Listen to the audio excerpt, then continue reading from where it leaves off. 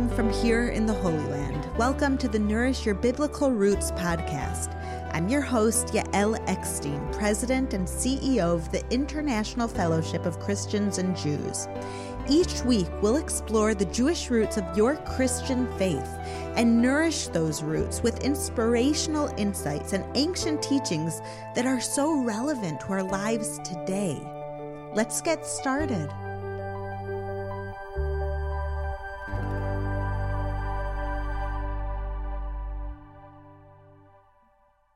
On today's podcast, we're going to talk about the meaning of Jerusalem Day, and we're going to take a deep dive into the significance of God's holy city and its relevance to all people of faith. This day marks one of the most important events in modern times, a turning point in history. It's a day that Jews and Christians should celebrate, and on this episode, we'll discover why. Jerusalem is very personal to me. My family on my father's side goes back 11 generations in Jerusalem. The Jewish people were exiled from Jerusalem 2,000 years ago, but over the centuries, groups of Jews always tried to return and settle there. My family became a part of that effort in the early 1800s. My father, my Abba, Rabbi Yechiel Eckstein of blessed memory, was the first to be born outside of Jerusalem in over 100 years. His father came to America as a young boy when life in Jerusalem became just too hard for the family to bear. There was so much disease and poverty at that time. But as soon as my father was old enough to understand where he came from and where he belonged, all he wanted to do was to return to Jerusalem, the city of his ancestors and the homeland of our people. He fulfilled his dream later in life. When my sisters and I were all grown, he made Aliyah to Israel and settled in Jerusalem. A few years later, my husband Amichai and I joined him there. But I always felt that it wasn't until his first grandchild, my oldest daughter, was born in Jerusalem that he really felt that his return was complete. I'll never forget the day when my father met my daughter for the first time. I was in the hospital resting with my husband and my baby girl in my arms. It was very quiet and tranquil, and then suddenly we hear my father's loud voice, booming voice, coming from down the hall. He was yelling out, "Where's my granddaughter? Where's my baby?" Everyone heard him, and he probably woke up, unfortunately, a few mothers and babies. This was my father's personality. He was larger than life, and he was passionate about life. And it made me realize that giving birth in Jerusalem and my father coming to meet the first Jerusalem-born child in generations was so much bigger than any of our individual lives. Our family had come full circle, but it was also part of a story much larger than our family. It was the culmination of a national dream, a dream of the Jewish people who have prayed to return to Jerusalem for 2,000 years. And it was part of a story that is even older than that, the story of Jerusalem. The story of Jerusalem begins thousands of years ago. In fact, according to Jewish tradition, when God created the world, he began with Jerusalem, and the rest of the world flowed out from there. Adam was formed from the earth on Mount Moriah. So in many ways, the story of humankind begins in Jerusalem. The first time that Jerusalem is mentioned in the Bible is in Genesis 14:18, when Abraham encountered Melchizedek, king of Salem. Salem, Shalem in Hebrew, means whole, complete, and at peace. According to tradition, this was the site of ancient Jerusalem. Shortly afterwards in the Bible, in Genesis 22:14, Abraham named the site of the binding of Isaac Hashem Yireh, which means God will be seen. This place also was in ancient Jerusalem. Ultimately, God took Abraham's name, Yireh, and combined it with Melchizedek's name, Shalem, and created together the name Yerushalayim, which is Hebrew for Jerusalem. It's a name that expresses Melchizedek's idea of wholeness and completeness, and Abraham's idea of seeing God or encountering God in a tangible way. About 3,000 years later, King David established Jerusalem, Yerushalayim, as the eternal capital of Israel. and his son, King Solomon, built the Holy Temple in Jerusalem. For nearly 1,000 years, Jerusalem was, as Psalm 48 calls it, the joy of the whole earth, spreading spiritual light and material blessings to the whole world. But then, after the Second Temple was destroyed in 70 CE, the Jewish people were banned from Jerusalem and exiled from their homeland.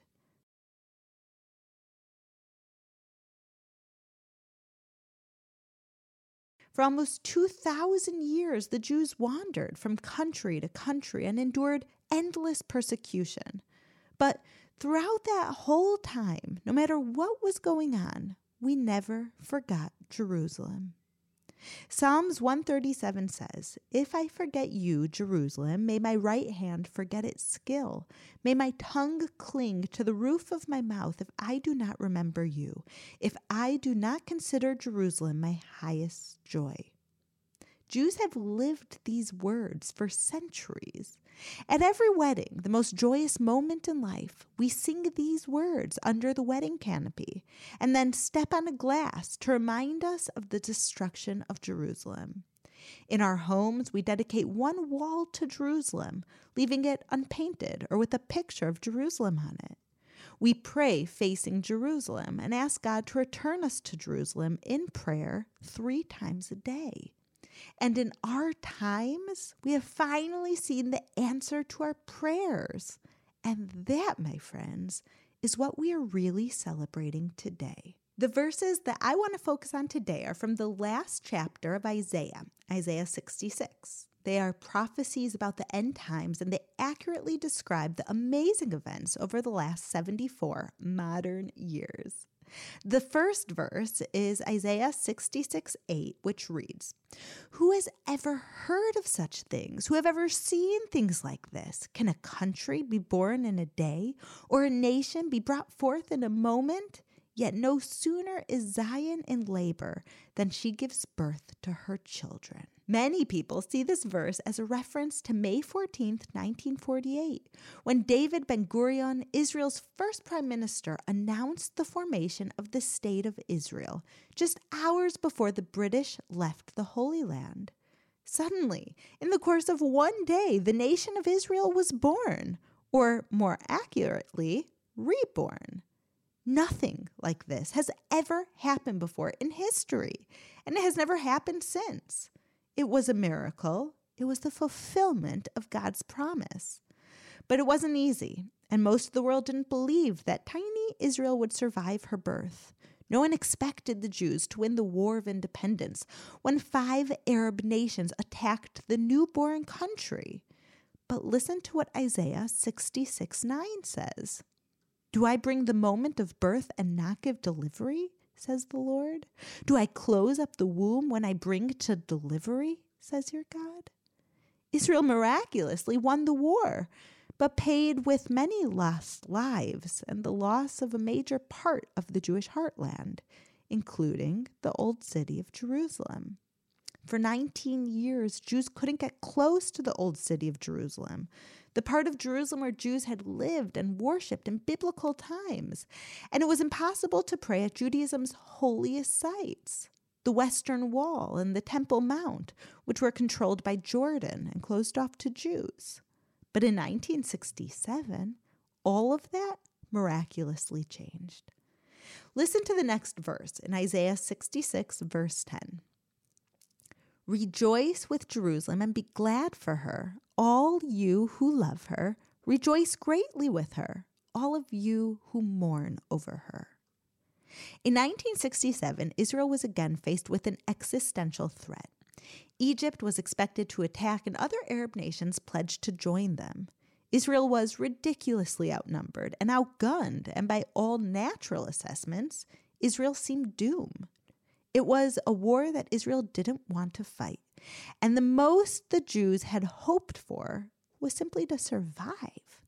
But miraculously, and I mean with revealed miracles that you can read about in historical accounts, Israel won the war in just 6 days and liberated land that had been taken in the War of Independence including Jerusalem.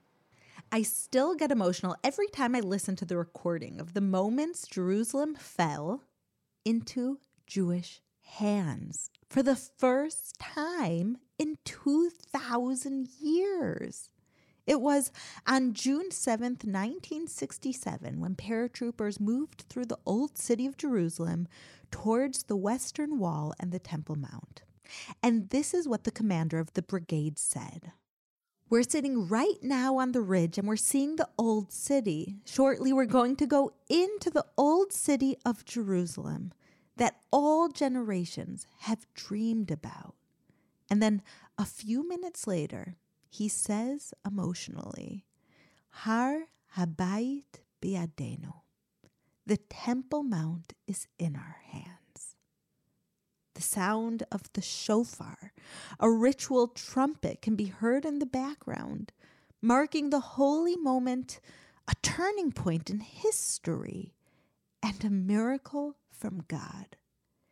It was so obvious that the Jews had received a miracle that everyone realized it, even the most secular Israelis. There's a story told about Moshe Dayan, who was the Israeli defense minister at the time. He came to the Western Wall and placed a note inside one of the cracks in the wall. That's a Jewish tradition, to place written prayers inside of the wall. When Dayan left, the media took out the note and opened it. On the note, Dayan had written the words of Psalm 118:23. The Lord has done this, and it is marvelous in our eyes. You can imagine the rejoicing in Jerusalem and with Jerusalem around the world, just as the prophet Isaiah described it. All who had mourned the loss of Jerusalem were now celebrating the return to Jerusalem.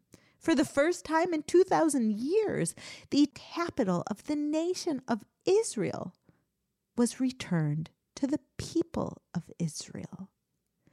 I can only imagine the joy in our country in June 1967.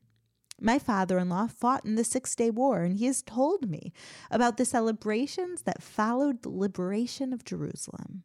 He described the feelings of disbelief, of gratitude, and pure joy. My mother also shared in the experience. She was able to visit Israel just 3 days after the war. And as the daughter of a Holocaust survivor, it was especially meaningful for her to experience this miracle of Israel's victory. The biblical holiday of Shavuot, the Feast of Weeks, took place just a week after the war, and my mother told me how Jews began to flock to the Western Wall from every direction at dawn. They wanted to get as close to the Temple Mount as possible on the first pilgrim festival following Jerusalem's liberation. The streets were flooded with old and young, mothers pushing strollers, children on their fathers' shoulders, all taking part in this amazing moment in history, when, for the first time in millennium, the Jewish people could come to the site of the Holy Temple as free people in their own land. What a blessing that my mother was able to see that miracle with her own eyes. And what a blessing that we are able to benefit from that miraculous victory in our times. This is what we are celebrating on Jerusalem Day. I remember my mother saying that she was raised on stories of the Holocaust. That was her past. And as she walked up to the Western Wall, she looked at our future, and our future looked hopeful. Looking back at the description of events in Isaiah 66, we can appreciate how events unfolded just as the verses said that they would. First, the nation of Israel was born in a day, and then, in a separate event, described in a separate verse, the people rejoiced when Jerusalem was returned to the Jewish people who had mourned over her in exile for so long. David Ben-Gurion once said, "If a nation has a soul, Jerusalem is the soul of Israel." So we can compare the return of the Jews to the land of Israel to a resurrection of our national body. But it wasn't until we returned to Jerusalem that the body received its soul. The return to Israel was a return to the physical home of the Jewish people. But the return to Jerusalem was a return to our spiritual home, and it signaled a new era in Jewish history, and I believe in world history too. Jerusalem Day is not only a significant day for the Jewish people, it is a day that should be celebrated by Christians too, and here's why. Jerusalem is mentioned in the Hebrew Bible over 600 times, and many other times by other names like Zion or City of David and others. And Jerusalem plays a critical role in the Christian Bible as well. Jerusalem is God's holy city. And if Jerusalem is important to God, then as people of faith, it should be important to us as well. There's a story that my father, Rabbi Yechiel Eckstein of blessed memory, used to tell about his early years working with the Christian community and how he learned about the mutual values that bind us together. Not surprisingly, the story happened in Jerusalem, the place that is destined to bring all people together, Ir Shalem, the city of peace. Years before my father founded the fellowship, he was asked to lead a tour of Christians to the Holy Land. At the time, he was a 25-year-old newly ordained rabbi from New York City, and this was the first time that he had ever been to Israel with people who were not Jewish. When he arrived in Jerusalem, he met the man that would be his roommate during the trip, an 86-year-old African-American Baptist pastor from Virginia. This pastor told my father that coming to Israel had been his lifelong dream. He had saved for years to make the trip possible. My father explained that at the time, he didn't fully understand this man's connection to Israel. Israel was the Jewish homeland, but he couldn't understand why it mattered so much to this Baptist pastor. He also wondered what he and the pastor could possibly have in common, if anything at all. He got his answer on the first night of the tour. He walked into his room and found his new friend praying through tears of joy, thanking God for the chance to visit the Holy Land. He prayed, "You only let Moses see the promised land, but you've let me walk in it. Thank you, God." The sincerity of this prayer and the pastor's passion for Israel told my father everything that he needed to know. What did he and the pastor have in common? That they had their shared biblical heritage and their mutual love for Israel. This was one of the key experiences that led my father to form the fellowship, to bring Jews and Christians together for the sake of what we have in common. And here's the thing. Anyone who loves the Bible and the land of Israel will also love Jerusalem, because Jerusalem is the soul of Israel, and Jerusalem is beloved to God. It's only since the Six-Day War that Jerusalem is open and accessible to people of all faiths. It's only in our times that Christians can come to Jerusalem and explore their faith, walk in the footsteps of the Bible, and worship in some of the most holy places. The liberation of Jerusalem is cause for celebration for Jews, for Christians, and for people of all faiths. And here's another reason why Christians should celebrate Jerusalem Day. What happened in Jerusalem in 1967 and what is happening today is the fulfillment of God's promises, and nothing less than biblical prophecy coming to fruition. There are many prophecies in the Bible, but do you know what the most prophesied event in the Hebrew Bible is? It's the return of the exiles, the return of the Jewish people to Israel. And of those prophecies, many of them are specifically about Jerusalem. Every time we take a family trip to Jerusalem and my kids play in the streets of the old city, I think of the words of Zechariah 8:5. The city streets will be filled with boys and girls playing there. It never ceases to amaze me. The words that the prophet Zechariah spoke thousands of years ago were about my own children and the thousands of Jewish children that live and play in Jerusalem today. How awesome that I get to see this prophecy fulfilled with my own eyes. And I've been blessed to witness the prophecy of Zechariah 8:4 too, where it says, "Once again, men and women of ripe old age will sit in the streets of Jerusalem, each of them with cane in hand because of their age."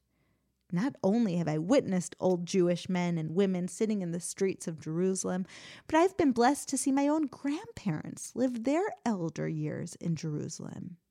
And every time I go to a wedding in Jerusalem, I hear the words that have been sung at Jewish weddings for thousands of years, the words of Jeremiah 33, 10-11. "Yet in the towns of Judah and in the streets of Jerusalem that are deserted, there will be heard once more the sound of joy and gladness, the voices of bride and bridegroom. Od yeshama be'arei Yehuda uvechutzot Yerushalayim, kol sason vekol simcha, kol chatan vekol kala." That's how you say that verse, Jeremiah 33, 10-11 in Hebrew. But now, instead of singing these words in hopes of what will happen in the future, we sing them as we bear witness to what is already happening in our times. All of these prophecies unfolding now are evidence of God's hand in our world, moving the pieces and fulfilling His promises. And they also encourage us that we are nearing the final redemption, the time that Jews and Christians have all been praying for.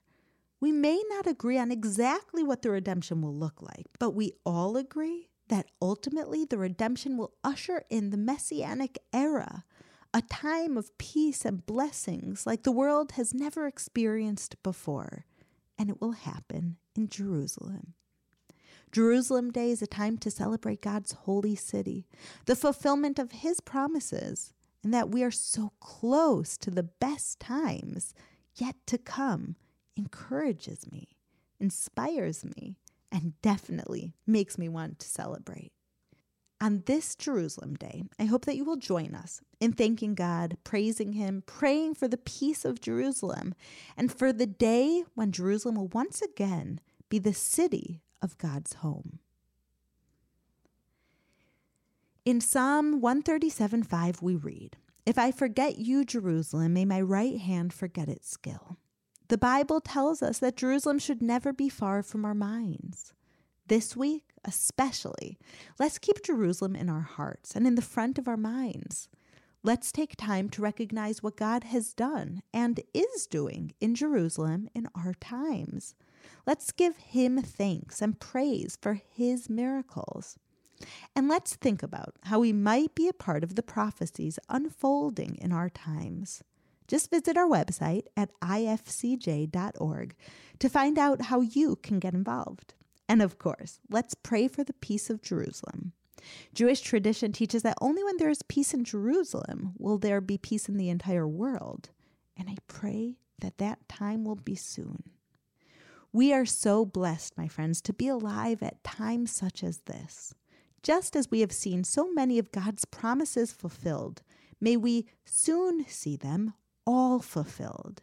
May we walk the streets of a new Jerusalem, a city of eternal shalom, of peace, God's glory, and everlasting love. Shalom, my friends. Have a wonderful week from here in Jerusalem. Thank you for listening to the Nourish Your Biblical Roots podcast. If you like what you have heard, visit me at mybiblicalroots.org for more of my teachings, videos, blogs, and books. You can also follow me on Instagram at Yael_Eckstein or on Facebook at Yael Eckstein. Shalom and see you next week.